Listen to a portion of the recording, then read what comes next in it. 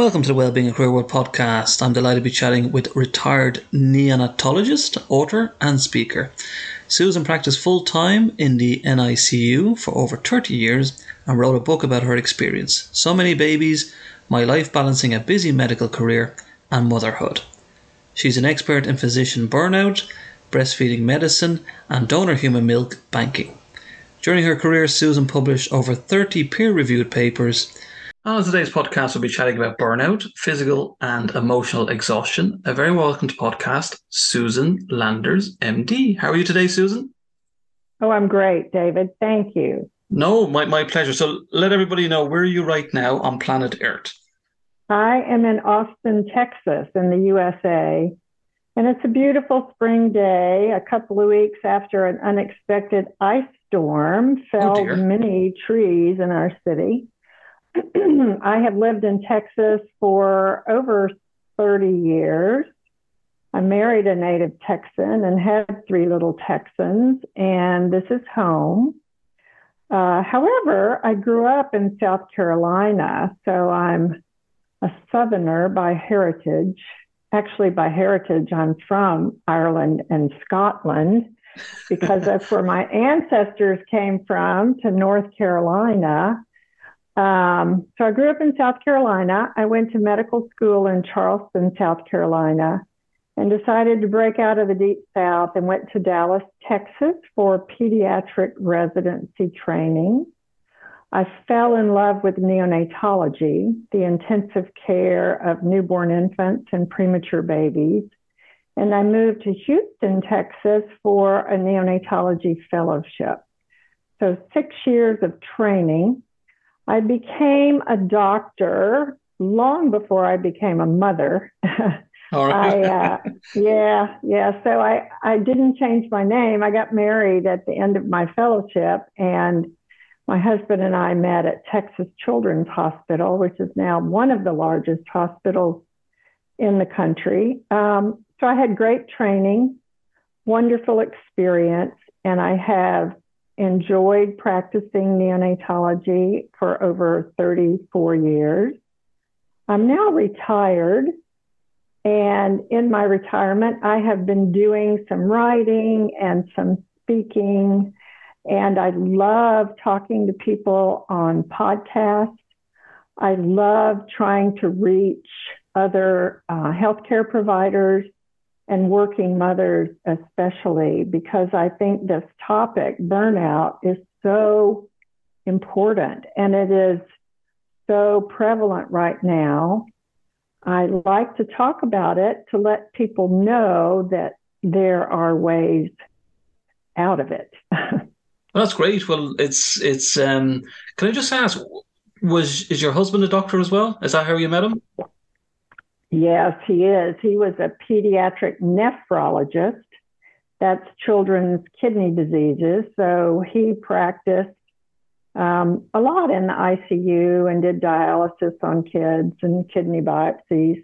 His patients had more chronic disease, and my patients had more acute disease in the NICU. So we always had different perspectives, but we enjoyed talking about medicine and sharing our endeavors, our stresses, our concerns with each other. My children say, when we sat down at the table for dinner at night, Mom and Dad first talked about medicine, and when they got everything off their chest, then they asked the kids how their day was, and how they did in school, and what was going on. And I went, "Oh, that's terrible. I'm so sorry we did that." and my daughter said, "That's just the way it was. You and Dad were so wired up from your days in the hospital." So, but I did enjoy having a husband who was a sounding board to all of my stresses. And is your husband, is he still practicing now, or is he retired as well? No, he retired as well. And he's really waffling around trying to figure out what to do with himself besides play guitar and garden. And learn Spanish. So how's he doing with the Spanish? Is he doing okay with the Spanish? He's doing well with his Spanish. In fact, we're going to take a trip to Oaxaca, Mexico in the next couple of weeks. And I'm counting on him to be the translator. So we'll see. And would he not follow into the suit that you're going down in terms of your podcasting and trying to educate people in regards to burnout and so on? Or would he not be interested in that, or has he kind of said that's enough? He said he does not want to do that. And I don't think he ever got burned out. I don't think pediatric nephrologists have the stress that some of us in other specialties do. And he doesn't want to write, but he has been very supporting of my writing and my talking on podcasts. So maybe he'll change his mind. I don't know. It's his retirement. He'll figure it out. And did any of your children follow into the field? I have an older daughter who is a pediatric ICU nurse. Wow. Okay. Yeah, she's working on her master's to become a pediatric acute care nurse practitioner. My younger daughter is finishing college. She wants to be a psychotherapist. Oh, wow. And my son broke the mold. He is a cinematographer and he lives with his wife in Los Angeles. All right. Trying to make movies. Oh, okay. And how is he getting on with that? Do we have another Steven Spielberg or a Jerry Bruckheimer? Not yet.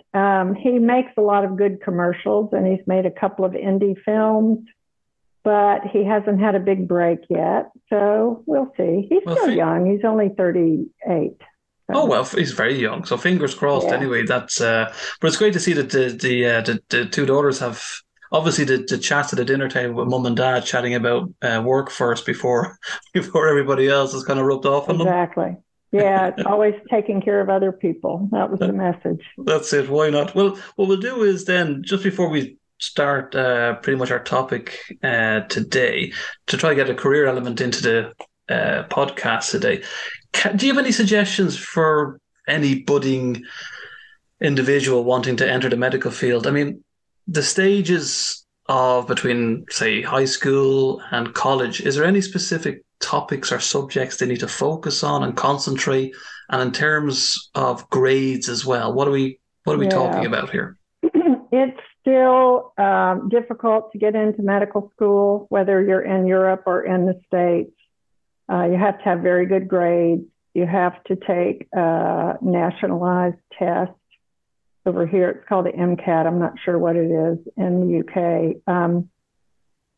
You have to have courses predominantly in math and science. Right. And having said that, I wish I had taken the advice of some older doctors that I knew when I was younger. And they said, oh, do everything else. Take Shakespeare, take speech, take theater, do anything but science. And I did not. I just did science. I majored in biology and chemistry because med schools want to know how smart you are in the sciences. Right. They're beginning to take students who are more diversified, who have majored in other things, non-traditional areas. But it's still true. You have to have good grades. You have to have volunteer work. You have to show that you are dedicated to service, whether it's community service or interning medical service or service in someone's research lab. Medicine is still a very difficult field to enter. And I don't know if that's going to change as people leave the field. What young people might be hearing from doctors who are leaving the field is that medicine is an area of endeavor in which physicians have very little control. Right. And what I mean by that is the American healthcare system is very much business oriented. And I know in the UK, there's a national healthcare system, single payer. I think that's good, but a lot of physicians grumble about that. And physicians tend to feel like they're hired help.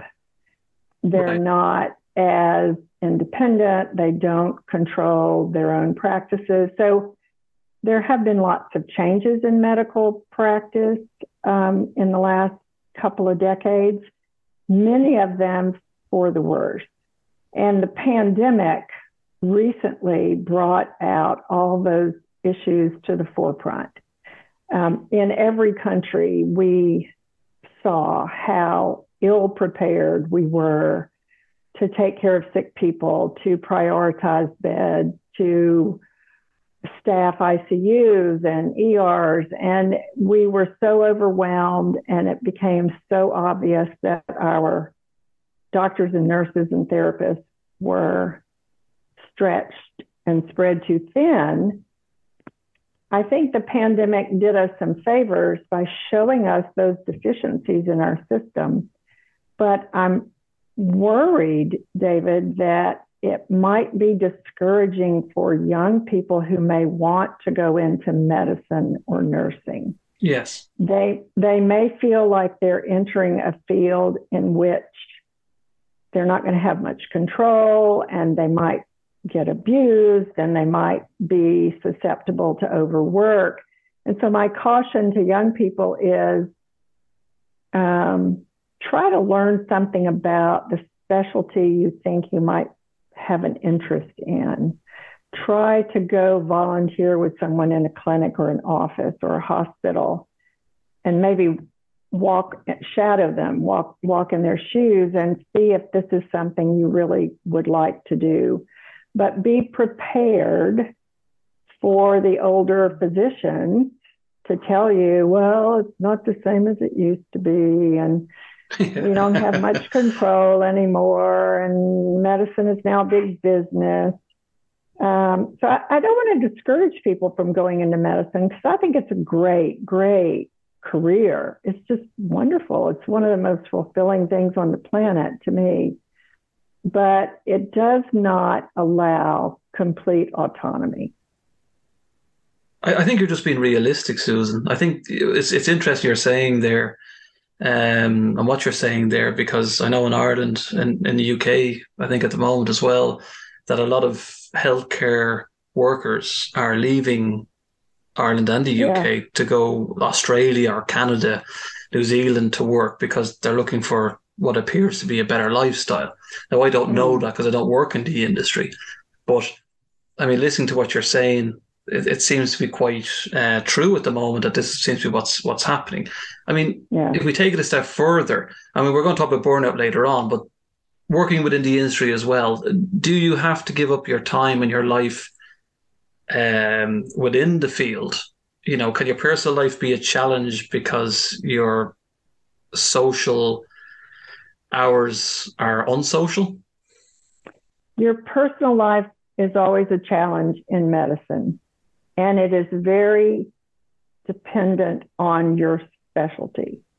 If you are a generalist, family practitioner, pediatrician, internal medicine, ER doc, ICU doc, pulmonologist, cardiologist, all the specialties that were hit really hard in the pandemic, you have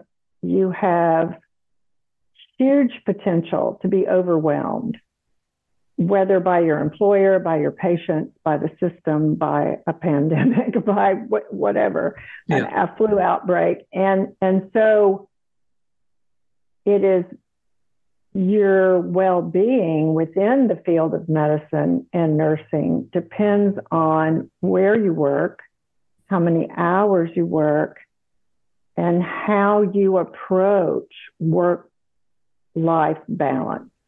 Right. I am happy to report to you that millennial doctors born as in the millennial era in the 80s and early 90s, tend to have a better approach than us baby boomers and Gen X's. They tend to value work-life balance more than we did. And they say, I had a young partner who said to me, I don't want to work this hard. I went, what do you mean? You're only working 50 hours a week. And he said, that's too much. I don't want to work that hard. I said, God, I only said that when it was 60 or 65 hours a week. He said, well, that's difference between you and me. And he moved to a practice where he could be guaranteed 40 or 45 hours. He was Wow. still an ICU doctor, and it was in a small town where he could go skiing in the mountains in Utah. And so some people are choosing within medicine, while still practicing medicine, they are choosing to have a lifestyle that they want and one that is more healthy. Right. It is occurring, but I think people have to do that consciously. Consciously. Is the salary worth it then, do you think, Susan, for the investment? I mean, I'm assuming in America, especially, that the cost of training between college and maybe specialty training, depending what area you're going to go into, will be quite Right. expensive. Yes. Is it worth it, or do you have to say go in at a young age to make sure you get your return of investment? I know it sounds very money orientated now at the moment, but for somebody that's thinking that doctors make say 100,000 or 200,000 a year, is that just total nonsense? And should you be just doing it for the love of the job? No, you should do it for both. And the money, the cost of a medical education in the States is huge. It's now 250,000 roughly Wow. for medical school. When I finished med school back in the late 70s, I had $69,000 in loans to pay back. Right. That in today's dollars, that's $240,000. It took me 15 years to pay that back. In the States, we get paid for being residents and fellows. I'm not quite sure how it works in the UK and in Ireland, whether trainees get a salary, but I bet they do. And that is something to think about, David. It costs a lot to go to medical school. Yeah. It costs far less to go to nursing school. And people who are getting into medicine with huge debt need to understand it may take them a decade or more to pay back their debt. So different physicians make different salaries. The subspecialties always make more money than the primary care specialties. I bet it's that way in the UK, is similar to the way it is in the States.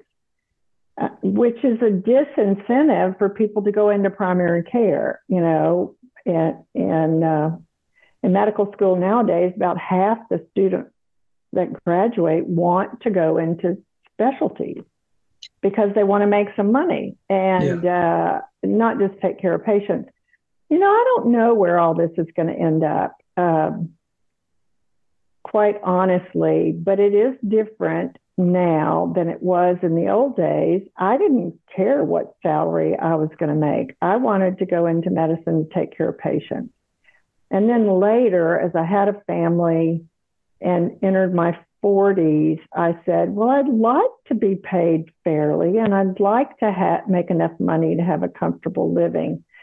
I suspect that physicians all over the world make enough money to have a comfortable living, but they're not making what people in business and finance are making. That's for sure. So your younger listeners need to realize that going into medicine to make money is different now. And if you want to make money, you need to go into business or finance. Or win the lottery. Or do Right. dances on TikTok or something. Would you Oh, do it all God. again, Susan?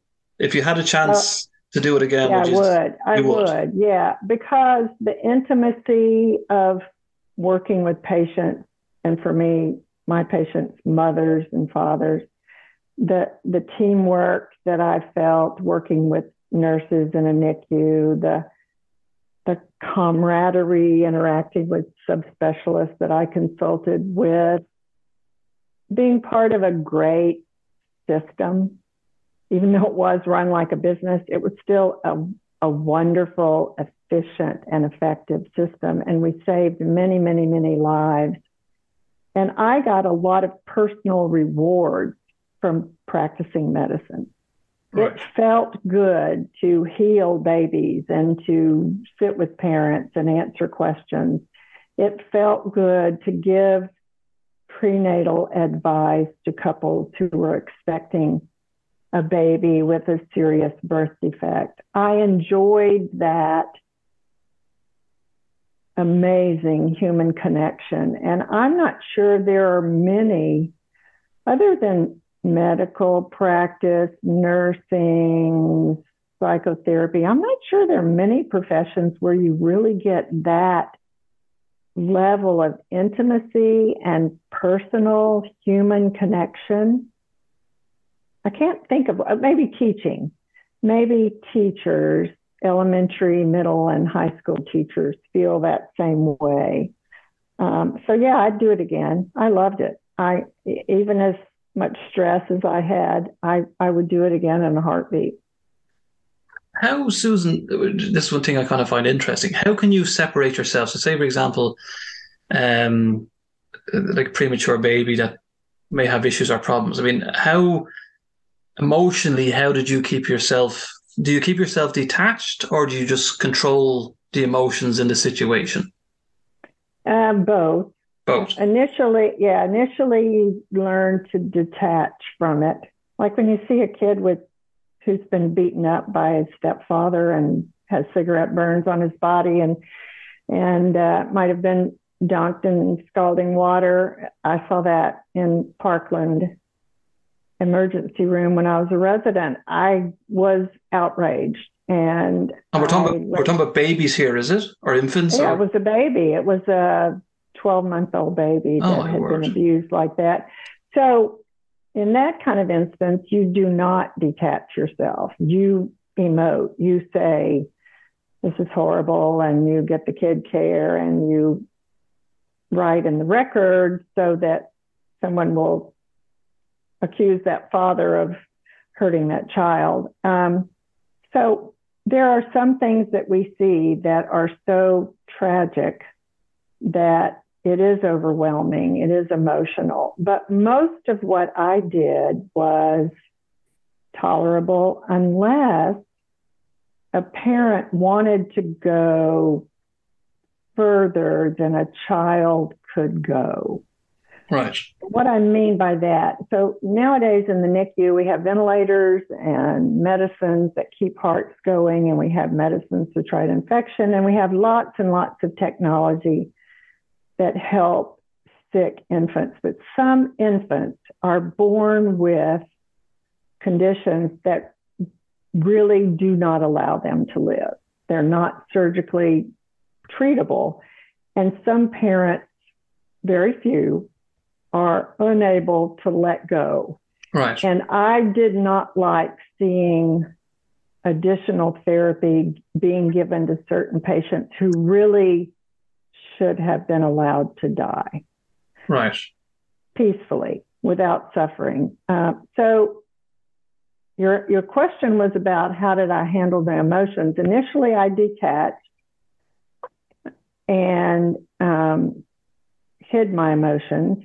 As my children were coming along growing up, I became a little more emotional, and I would share that with my husband because something would remind me of one of our kids. And then as I got older, I allowed myself to cry with parents.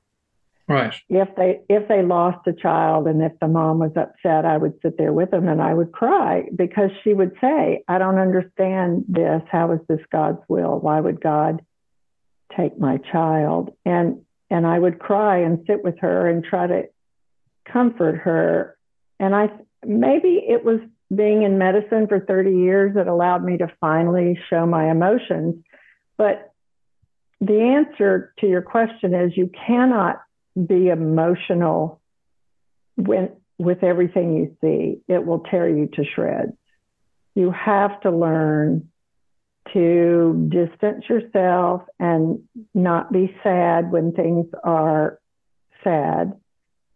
And sometimes you can be sad. I'm not saying you never can be sad or never cry, but you're not a professional if you fall apart in a puddle of tears instead of doing your job. Does that make sense? Yeah, no, it makes perfect sense. I mean, I'm just in deep thought listening to what you're saying there because I think, I don't know if I'd be able to do something like that, what you've explained.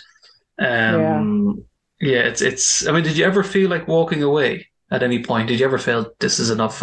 I know I like the job, Yes, but I've had enough of this. yes.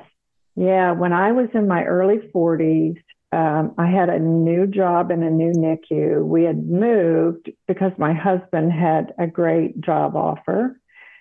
I had three little kids. My youngest was only a year old, and I did not like my job in that particular NICU. I felt very much an outsider.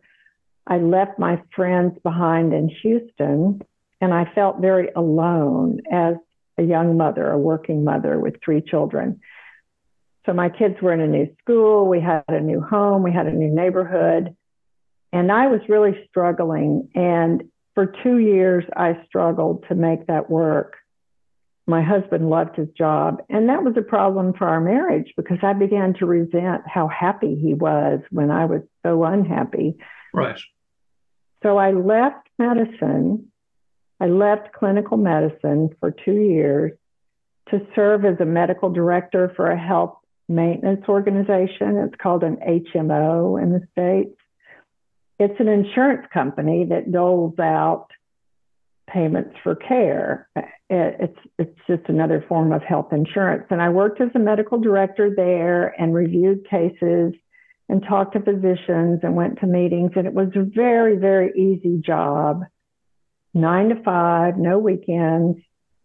And I loved having more free time with my family, but I did not like not practicing medicine. Right. To me, it seemed like I had crossed over to the other side, that I was working for the enemy somehow. And so I only lasted in that position 2 years, and then I went back and got a better job in another neonatal ICU. So I did abandon my clinical practice for those 2 years to help get my marriage back on track, to take care of my kids, to take care of myself. I think that episode was probably what young mothers today are calling working mother burnout. Right. I was spread so thin and pulled in so many directions. Three kids, all the school activities, the new job, no friends, no time for me. I think that I was suffering so much that I just needed to get away to figure it out. And during the 2 years I worked for the HMO, I did figure it out, and I figured out what I needed, which was to take care of myself, to have a job that I liked, to have more time with my kids, to respect what my husband wanted to do. And that 2 years away really helped me to focus on what I needed to do to make my life practicing medicine work for everyone in my life, not just for me. Did you have any support upstairs in the hospitals themselves? I mean, if you're dealing with a lot of these stresses, for example, you mentioned family life, and you weren't happy probably in your job at that moment in time, trying to juggle the kids, trying to communicate with your husband. Mm-hmm. Was there anybody you could go to above that kind of could say, look, take a bit of time off, or let's talk about this, or was there any system in place for that? Not at that time. There is now. And in some practices, that's an important part of the practice. I went to my division chief when I was unhappy and working too much. And I said, I'm having trouble with my nanny because she's working 50 hours a week and she really can't keep this up. And we had a terrible schedule, and I had to work 12 days in a row and have one day off and then work another 12 in a row. And I said, I just can't do this. I've got to have a better schedule. And he looked at me, I kid you not. He said, well, it sounds like you need to get another nanny. I said, what? Why don't you get a weekend nanny? And I went, oh my God, that is not the point. The point is I'm working too many hours away from my children and my family. And he said, well, that's just always the way we've done the schedule here. So he was my direct superior, and he had absolutely zero sympathy. I should have walked out then, and I didn't. I persisted for another year to try to make it work before I left. I did have a friend who was another ICU doctor, pediatric ICU, and she and I would share stories and share feelings about work-life balance. But she was a workaholic, and so I sort of said to myself, wow, if she can do it, why can't I do it? So the people that you have to discuss your situation with are so important. The people above you who may have some appreciation of how your practice is going can play a vital role in helping people to figure out what's going on. Nowadays, women in neonatology tend to have mentors. I'm happy to say I'm in a program that's being supported by the American Academy of Pediatrics, where older neonatologists are volunteering to be mentors to younger women neonatologists for just this reason. We talk to them about salary and promotion and work-life balance and research and private practice and other ways to practice medicine than being in a hospital 50 hours a week. And the program has just started, but I am convinced that a mentorship program, whether it's a personal one or one that's created by the healthcare system, would be very helpful for younger physicians who are struggling with these issues. Because there's nobody better than a mentor to say to you, God, I had that exact same problem.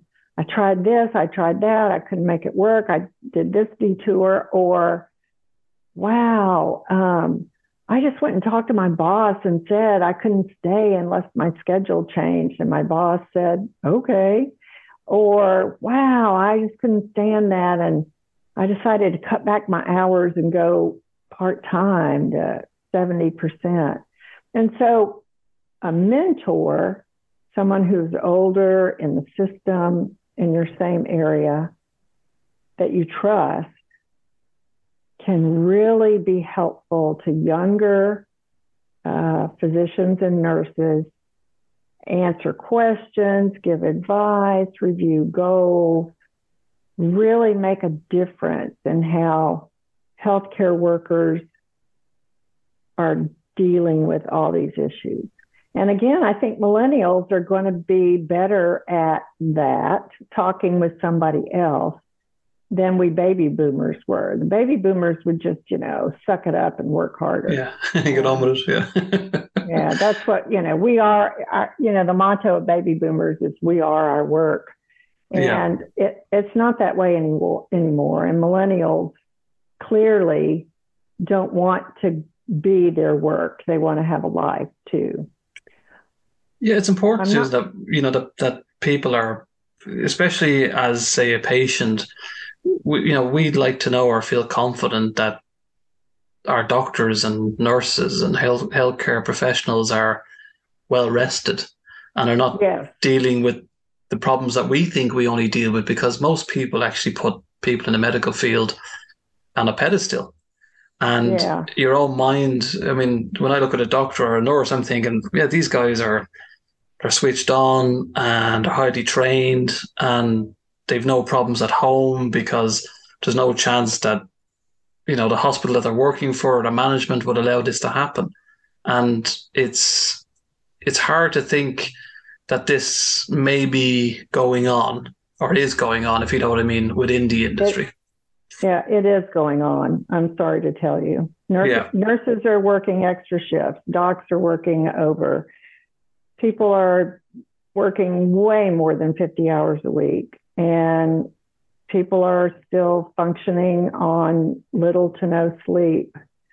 Physicians that cover ERs and ICUs. And so it is happening. And I hope that the medical profession and that healthcare systems will begin to assess well-being among their workers. There was just a survey that came out, American Nurses Foundation.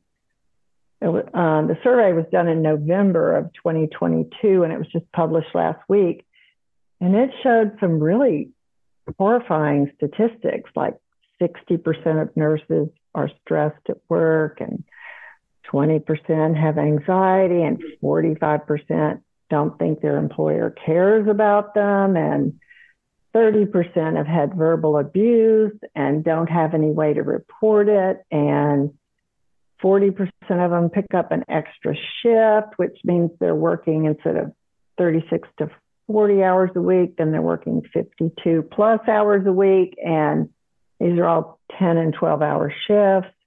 And so the survey showed that nurses in America are really hurting. Hospital systems, and again, the pandemic made it all worse and brought it all to the forefront, but nurses feel like hospital systems view them as hired help instead of as caregivers. And they are not hired help. They are well-trained, caring, thoughtful, patient, wonderful healers, and they do things doctors cannot do because we're too busy. I was really sad when I read the results of that survey because I always thought nurses were doing a little bit better than physicians, but they're spread so thin right now, they're in trouble too. They really are. And I bet it's the same for nurses in the UK and Ireland. Yeah, it seems to be that way. That's, all the media is, showing that there's strike action here and strike action there. And I can understand it if that's the conditions that they're actually working on, which is not acceptable. But is the hospitals, I mean, it's all about money, is it? Are they all privately owned in America? Money. It's about money because it's nurse to patient ratios for safety. We know California has been great about this. They passed laws requiring certain nurse to patient ratios in ICUs and ERs and NICUs and PICUs and places where acute care really is fraught with potential for errors. And we know from their data in California that specific nurse to patient ratios that are adequate prevent errors. Right. And make patients happier. And so why aren't we doing that in the whole country? Why aren't we writing laws that say you can't run an ER unless you have the 4 nurses that you need for this many patients, and you can't just limp by with 3? We could change, I think, we could change how hospitals especially look at nurses as hired help because they cost a lot of money. They're caregivers and they're trained. And what does my daughter make? I think she makes somewhere between $80,000 and $100,000 a year. And one of the reasons she wants to be a nurse practitioner, she said, I want to do more things like doctors, and I also want to make more money, Mom. I'm not making enough money to live on. So nurses still feel like they're underpaid. And for a salary of 80 to 100,000, in relation to, say, tax in the States or the state that you're actually living in, what type of earnings would you expect it to make a month in comparison to the cost of living? So say, for example, an apartment or a mortgage or a car. Oh, wow. You couldn't do it as a single parent. She could not live as a single parent on that salary, not in Austin, Texas. She would have to live way outside of Austin in one of the suburbs and drive 40 minutes to get to the hospital every day to live on that salary. Right. So that's kind of shocking, that is, Susan, because I would regard 80 to 1,000 as plenty. 100,000 to be quite good. But Me if that's too. not the case, it's Right. No. Well, I mean, it's adequate. It's fine. It's plenty because her husband works and for Whole Foods and he makes a good salary and the two together make plenty and they can afford to live in Austin. But there are lots of people living in big cities paying high rents, barely getting by on salaries. Here's another anecdote that will just clarify this whole issue. During the pandemic, when nurses were getting sick and staying home because they had to, hospitals would hire what's called traveling nurses. And traveling nurses made per hour 150% the salary that regular nurses made, whether they were the ER, the ICU, whatever. right. 150%. So my daughter didn't get sick during the pandemic.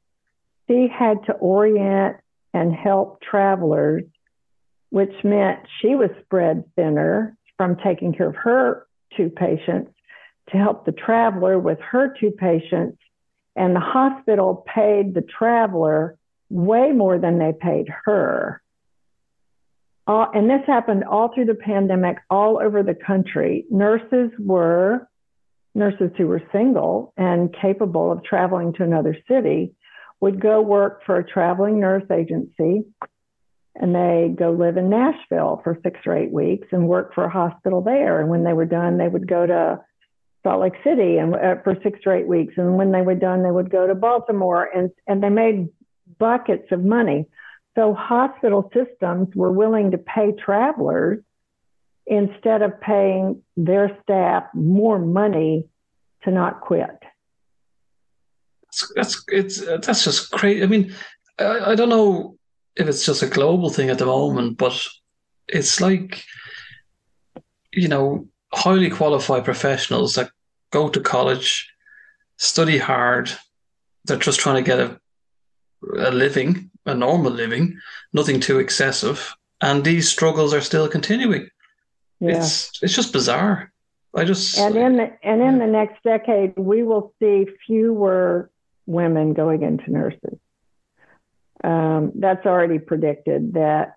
And in that survey, it said 20% of them intend to leave their job within the next 2 years. So, they're not going to leave if they're treated well. They're not going to leave if they're paid well. They're not going to leave if they have adequate nurse to patient staffing ratios. So why don't hospitals right now make those corrections? It's going to cost them a lot of money. That's why. And they won't have as much profit. Yeah. It is. It's the profits, as we know. That's the big announcement every 3 months. The profits, the profits, the profits. Yeah, that's. I'm shocked by that. I'm sorry to hear that. Well, let's talk, Susan, then about burnout. I mean, we've chatted about your journey so far in terms of and the career itself, and the positives and some negatives. But what is burnout? Burnout is, for healthcare providers, a state of chronic stress that has not been dealt with. It is manifested as physical exhaustion, emotionally overwhelm, depersonalization. That means you detach yourself from your patients or your coworkers. You say, well, that's not a big deal. Or you become cynical. Oh, good grief, it's not going to change anything anyway. Why bother? And then finally, you feel like you're no longer making a difference. Lack of fulfillment. That's the triad. It's physical and emotional exhaustion, depersonalization, and lack of fulfillment. I was 60 years old before I experienced burnout, and it snuck up on me. Right. I always felt like I did enough to take care of myself. But that particular year, we had 2 babies one had a significant birth defect that was actually lethal. It would limit that little girl's life expectancy. And yet she was put on dialysis and she had multiple surgeries and she was in the hospital for 8 months, but was never a candidate for a kidney transplant. Her birth defect prevented that operation from being done. And that case really bothered me a lot because her mother was sort of stressed, and the baby's father left and the mother married another guy, and then they had disagreements about how the baby should be cared for while this kid's living in the NICU for 8 months. And the staff fell in love with this child. She was a beautiful, delightful little child, and they all loved her so much they wanted to keep taking care of her and do everything for her, even though they knew she was going to die. That case bothered me a lot emotionally, ethically. There was another little case at a different hospital where a tiny, tiny premature baby, 1.5 pounds, had a massive bleed into its brain, massive, massive head bleed that destroyed a lot of the baby's brain, everything except the brain stem. And we recommended to the parents that we provide comfort care, and the father said, no, I want everything done. And for 6 months, this child got every technology there was to keep him alive. Every ventilator, every medicine, every procedure, couple of surgeries, because the father wasn't willing to say this baby is so damaged that he will never have any quality of life. Even though every specialist said that this baby is so damaged. And I thought the father was making a decision for the baby that was wrong.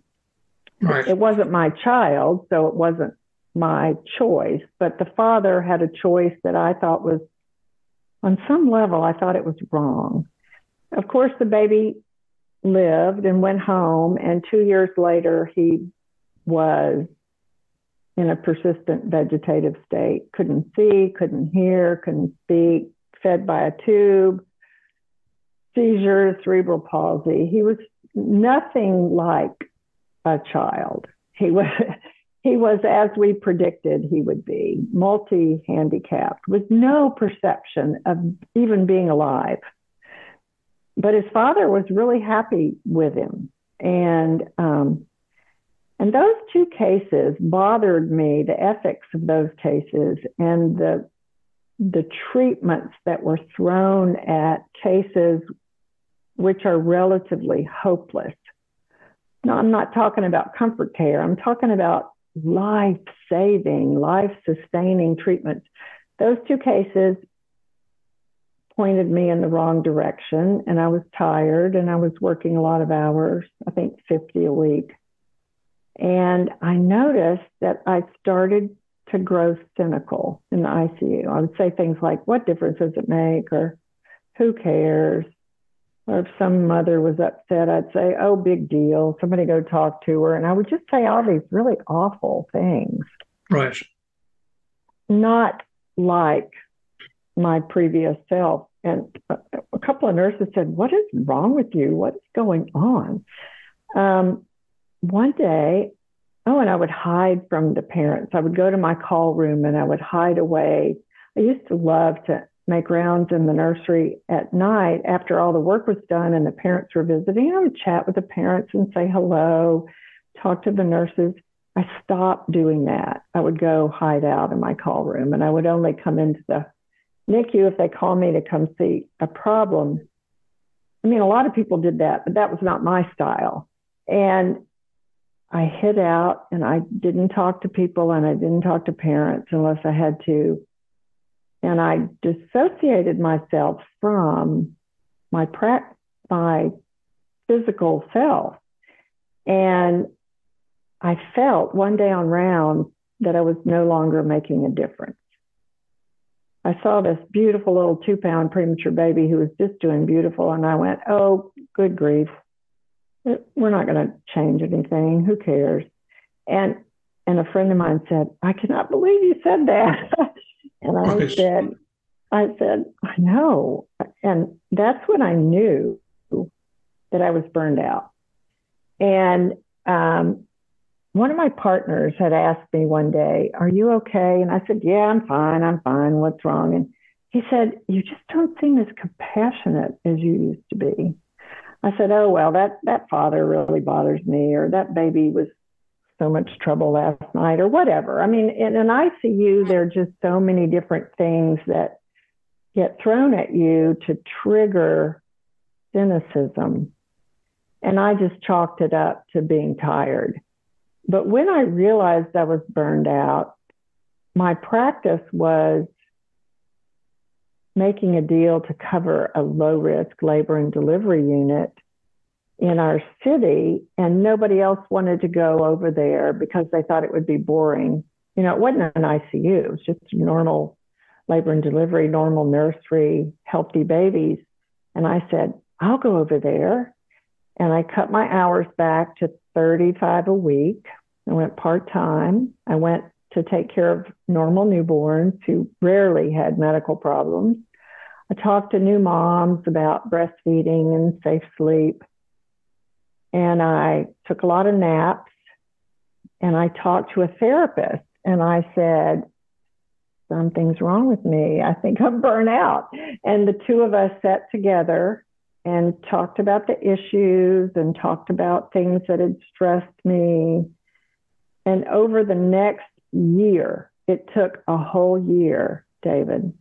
Right. With naps, with exercise, with therapy, with having lunch with friends, with writing in a journal, with practicing medicine that was easy. Talking, looking at new babies is easy. They're healthy 95% of the time. And I slowly healed from my burnout. And I was so fortunate to have that opportunity to ratchet down my practice and pull back and take care of myself. But it took a year for me to pull myself out of burnout. Right. I was surprised at that. Looking back, I guess the burnout had been accumulating over several years. And then when it finally hit me and I decided to go part-time, it took a whole year to get better, to recover. And so that's why burnout is so important to talk about, because some of your listeners might be married to a doctor or a nurse or a physical therapist or a respiratory therapist. And if their loved one comes home and says, I'm fine, I'm okay, no big deal. I mean, that kid died today, or that patient died, or we lost Mrs. So-and-so, it's no big deal, it's okay. And they just drink alcohol or go outside and sit alone and mull things over, they might be in trouble. They might be overwhelmed. They might be detaching from their patients and their coworkers. They might be feeling bad enough that you might suspect burnout. And as a spouse or a partner of a healthcare provider, I want to encourage people to ask your loved one how they're doing. How are you doing when your patient dies? How are you doing when somebody yells at you in the clinic? How do you feel if you want this lady to go up to the floor and there are not enough beds and she has to wait in the ER for 2 days to get a bed? How do you feel, nurse, if you're given 4 patients and you really can only take care of 2 of them, but you have to take care of 4? How are you doing? How are you managing that emotionally and physically? Because if we don't ask our loved ones how they're doing, we're not going to know, and we might miss it. And the hospitals are not yet asking them how they're doing. The clinics are not yet asking that. Maybe one day they will be. But right now, it's our loved ones that have to say, Are you okay? Tell me about your day. What are you worrying about? What stressed you out at work? What are the ethical issues you had to deal with today? Who are you talking to? We're going to have to do that for each other, David.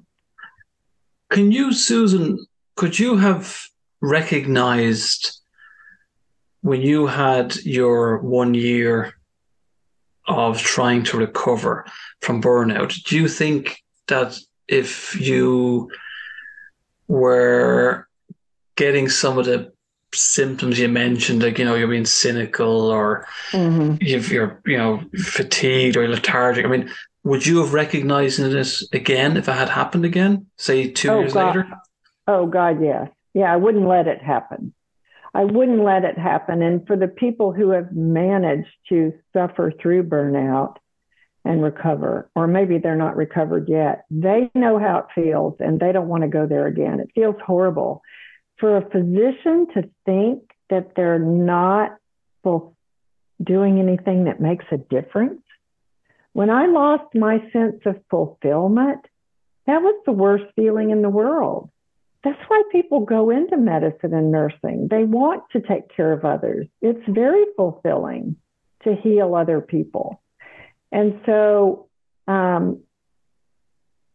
think it's important for us to take care of each other, to put some checks and balances in our system. Like, what's wrong with every year asking physicians and nurses to do a checklist on burnout, to say how their symptoms are, to score it?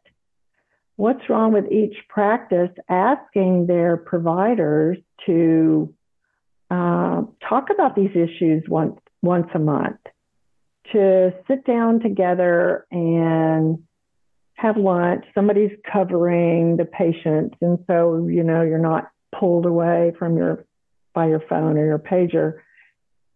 But as a practice, sit down and talk about the things that are bothering you, whether it's the patient, whether it's the system, whether it's your coworker, whether it's the hours you had to work, whether it's what's going on financially with you, whether it's something else. Talk to somebody else about it.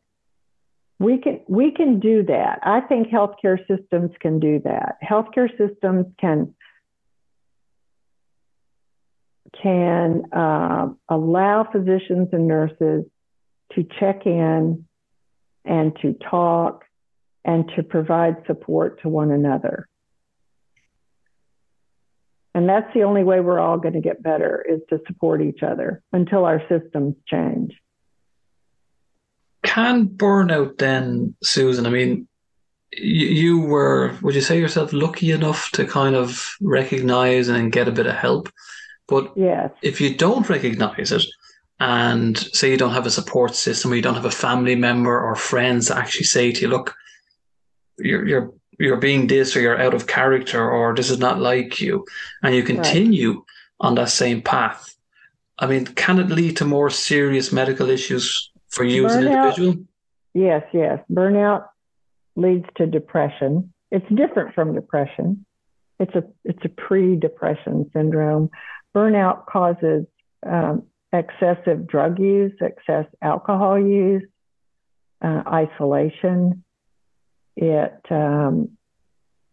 in physician surveys 2 years ago, 11% of physicians said they had suicidal ideation. Wow. Okay, that is a hell of a lot. I never felt that. Right. My lack of fulfillment never made me feel like I wanted to die. But if 11% of physicians surveyed, this was during the pandemic, this was right in the thick of it, 2021, that's horrible. And how many of them were getting therapy? It was like 20%. It was some really low number of people getting therapy, but admitting that they had suicidal ideations. So burnout can kill you. You're right. Burnout is deadly. And if it doesn't hurt you with alcohol and drugs, it's going to get you some way if you don't treat it, if you don't talk to somebody.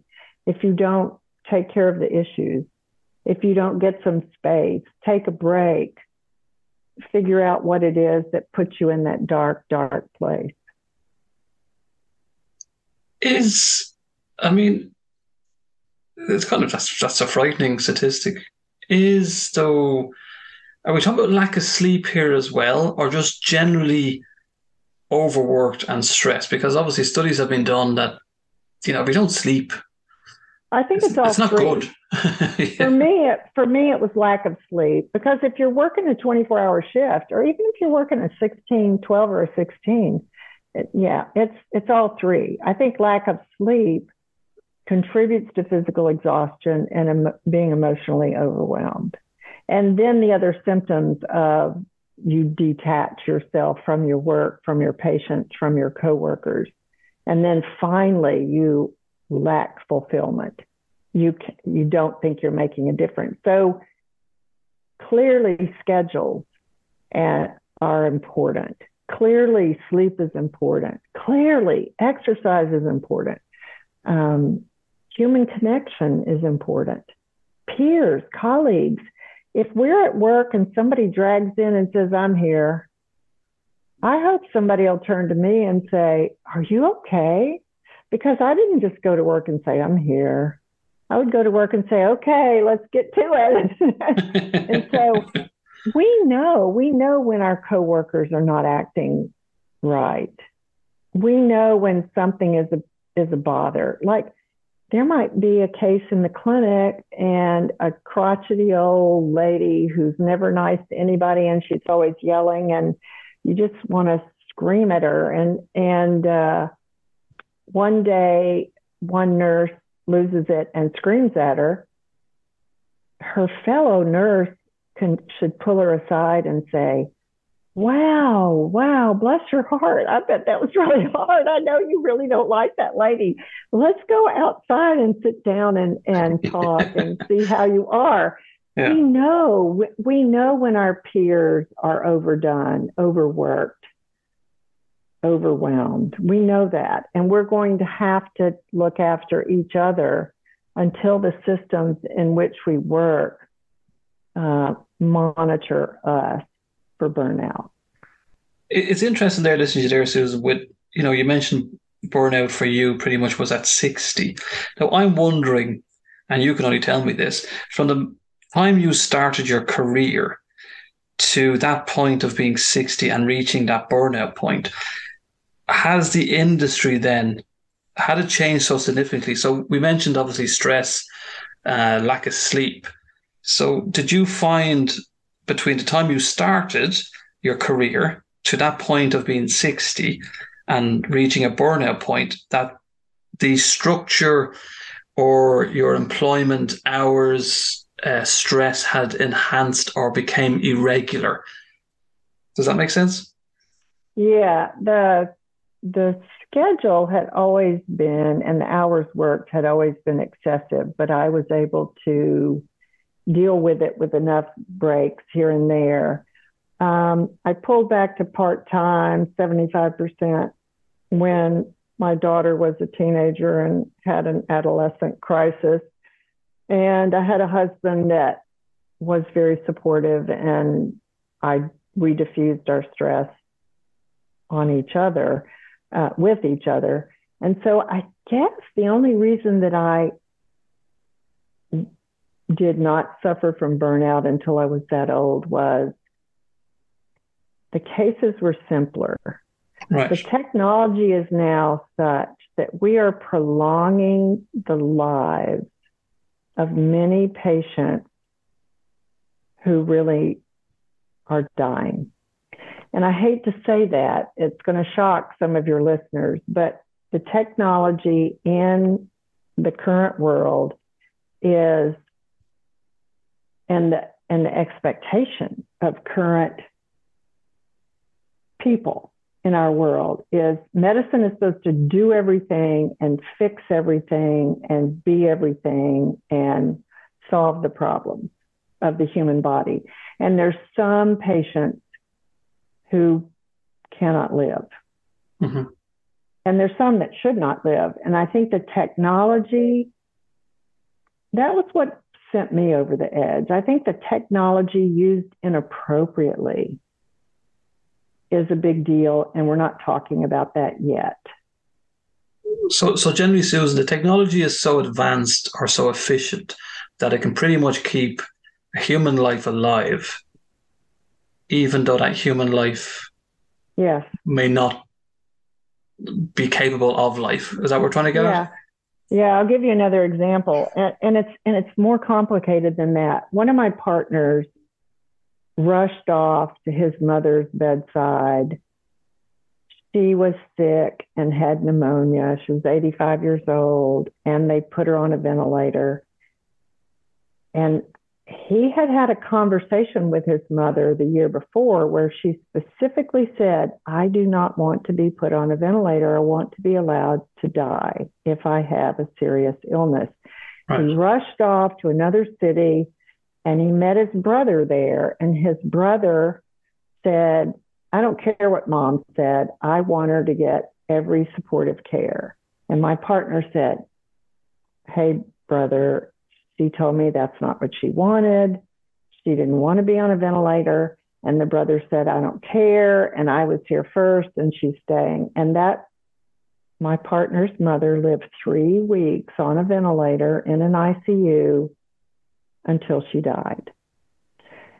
Now that 3 weeks was hard on a lot of people, a lot of nurses, a lot of doctors, my partner, his brother, who paid for that 3 weeks. Was that the right thing to do? That's not what the patient wanted. See, we have lots of things like this going on in our systems. Right. Our technology has moved further than our emotional and ethical ability to control it.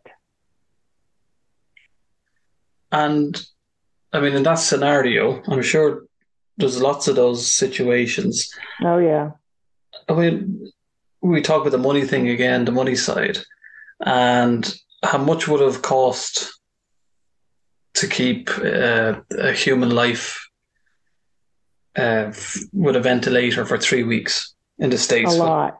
A lot. Oh, a lot. It's clearly $2,000 a day just for the ICU bed. Wow. Okay. And that's not the doctor fee and respiratory therapist and extra. Oh, it's huge, huge amount. And I talked to my internist friends when I was practicing in a hospital where we had lunch together, and I would complain that that would happen occasionally with a baby, where the baby would be, the therapy would be prolonging the baby's death instead of prolonging the baby's life. And we were moaning about how sad that was to watch. And they said, oh my God, in the adult ICU, it happens all the time. Families will not let go. Right. And I went, really? And I said, oh yeah. And if you look at the money, I think there's some studies from maybe Ohio State or somewhere. Healthcare dollars are spent more, I don't know how to phrase this. More money is spent for end-of-life therapy in ICUs than any other place in hospitals. That's a lot, yeah. I don't have the numbers, and it's been a decade since I've seen those studies, but I wouldn't be surprised if it's still the same. So we are paying for care for people that we're not willing to allow to die in some cases. We're paying for care for people who do want to live and might survive, and that's okay. And sometimes it's really hard to know where your patient is. I don't want to sound like a grim reaper. Sometimes you don't know which patients are capable of surviving. And if they do survive, are they going to have any quality of life? Right. But we are now in a state in modern medicine where these issues are important, and we need to start talking about them. If we go back towards the burnout, how then, I mean, you mentioned one of your blogs there that you felt like a fireman running around putting out fires. Right. How can an employer manage the burnout in workers? Because, without being critical, we obviously understand that businesses are businesses. They have to make money. If they make money, they Right. create employment. It's like, money makes the world go round, as we say. But how then can an employer, do you think, maximize the efficiency of the operation without burning out the The workers? employer allows the employees, healthcare workers, to police themselves, to support each other, and to monitor how they're doing. Healthcare workers know when they're stressed, when they're tired, when they're overwhelmed, but the employers are not asking. Our employers have to start asking, like that nursing survey did. Do you nurses feel okay about where you're working? 40% said they didn't think they could report when a patient yelled at them. That's terrible. Right. So the employer has to ask. The employer has got to say, this is important. Your well-being is important to our hospital and our clinic working, and we want to support you. And if somebody's burned out, they need 2 or 3 days to go home and sleep, not drink. They might need a week off to go get some therapy.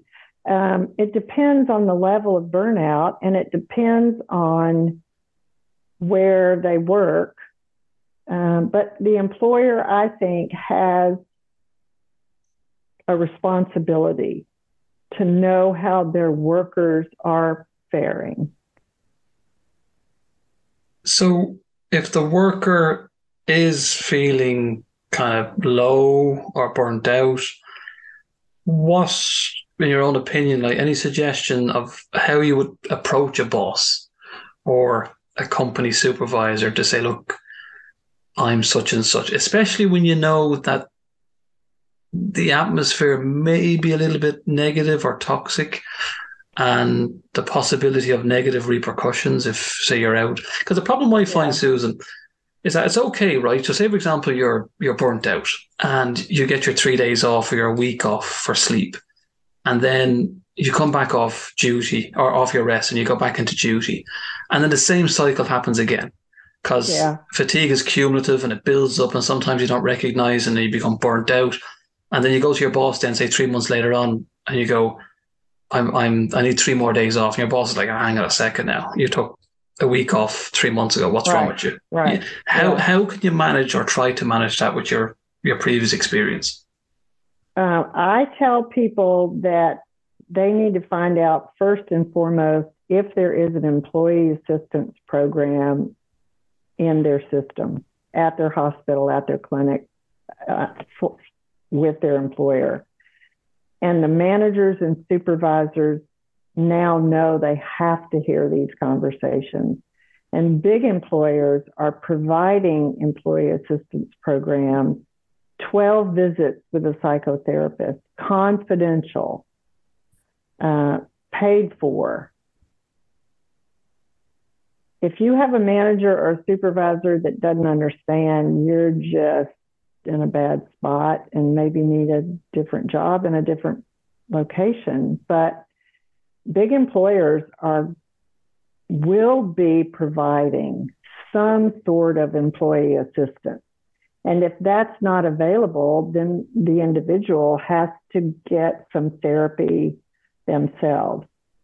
In the United States now, we have a lot of telemedicine, psychotherapy, BetterHelp, and a lot of these where you can dial in and Zoom talk to a psychiatrist. And I don't know how the pricing is, but I would recommend anybody that's burnt out to seek professional therapy. The issues that lead to burnout can be identified, can be rectified, and sometimes it does mean changing jobs. Sometimes it means telling your manager, okay, I know you think I'm a wuss because this has happened to me again, but I can't work 55 hours a week. I can't do this. I can't take an extra shift every week just to make this hospital run correctly. So I'm going to go down the street and work for somebody else. I think workers are going to have to be willing to get themselves the help they need. It's trying to get that, as you said, the confidence. Sorry, not the as much the confidence, but the help that they need, and then having the Yeah, confidence to ask for that help. It's and especially in today because I think it is a bit of a dog eat dog yeah. kind of world we That's live in. that's why my main suggestion is to talk to your coworkers.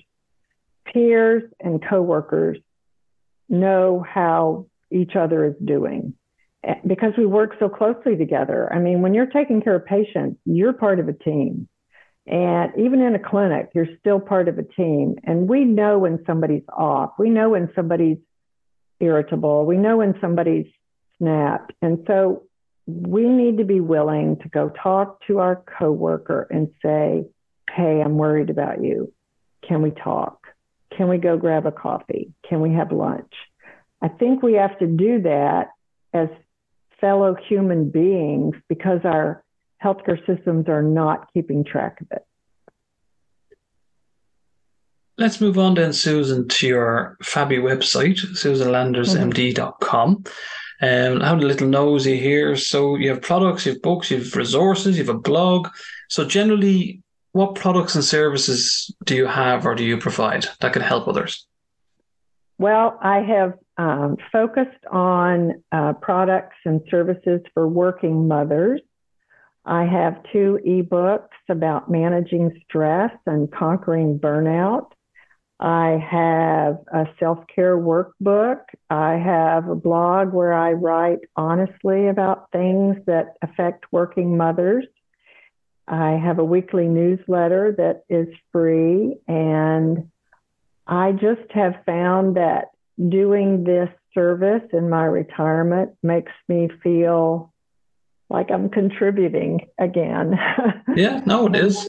Yeah. And so I wrote my book right after I retired, So Many Babies, to tell the story of what life in the NICU is about and to tell my story of being a working mom.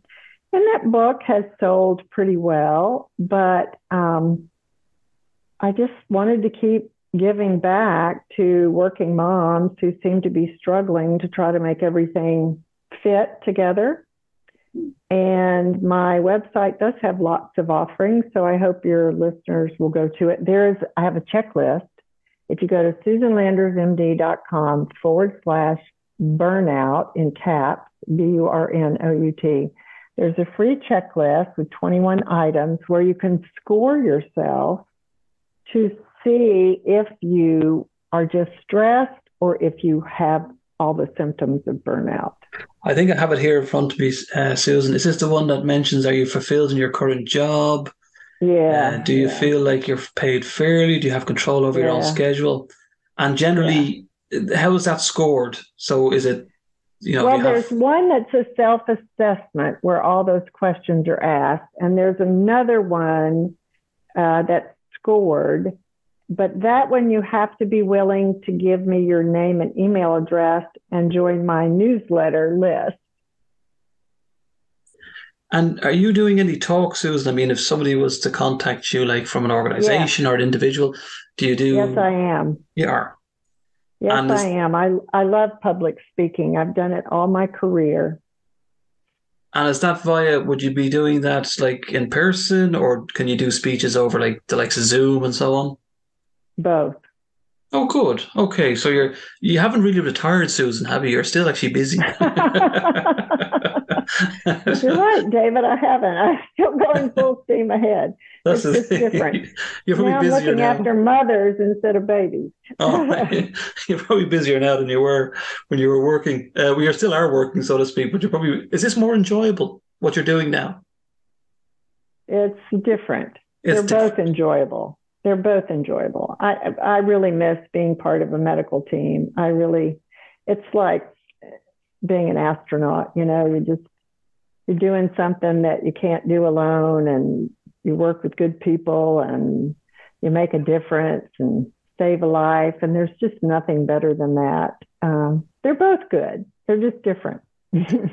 And where can individuals get in touch with you? I mean, you're on all the social medias. I think you're on the LinkedIn here, Yeah, Instagram, Facebook, Twitter. Anywhere yeah. else? There's a contact form on my website.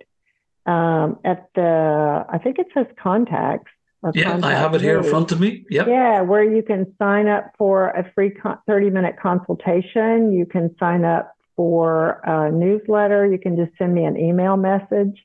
I read them all. And what does the consultation involve, Susan, if somebody was to call you up? Just talking for 30 minutes and answering questions and trying to isolate issues that are important based on my personal and professional experience. I'm not a psychotherapist. I'm not practicing psychotherapy, but I know enough to talk to other working mothers about their issues. Yeah, no, it's brilliant. You have so much information there on your website. And once the podcast has been approved by Susan, I'll put all the links into the website and the social media to get in touch with Susan. So also, as we say, thanks very much to Susan Landers, MD, for chatting today about burnout on the Wellbeing and Career podcast. Thanks so much, Susan.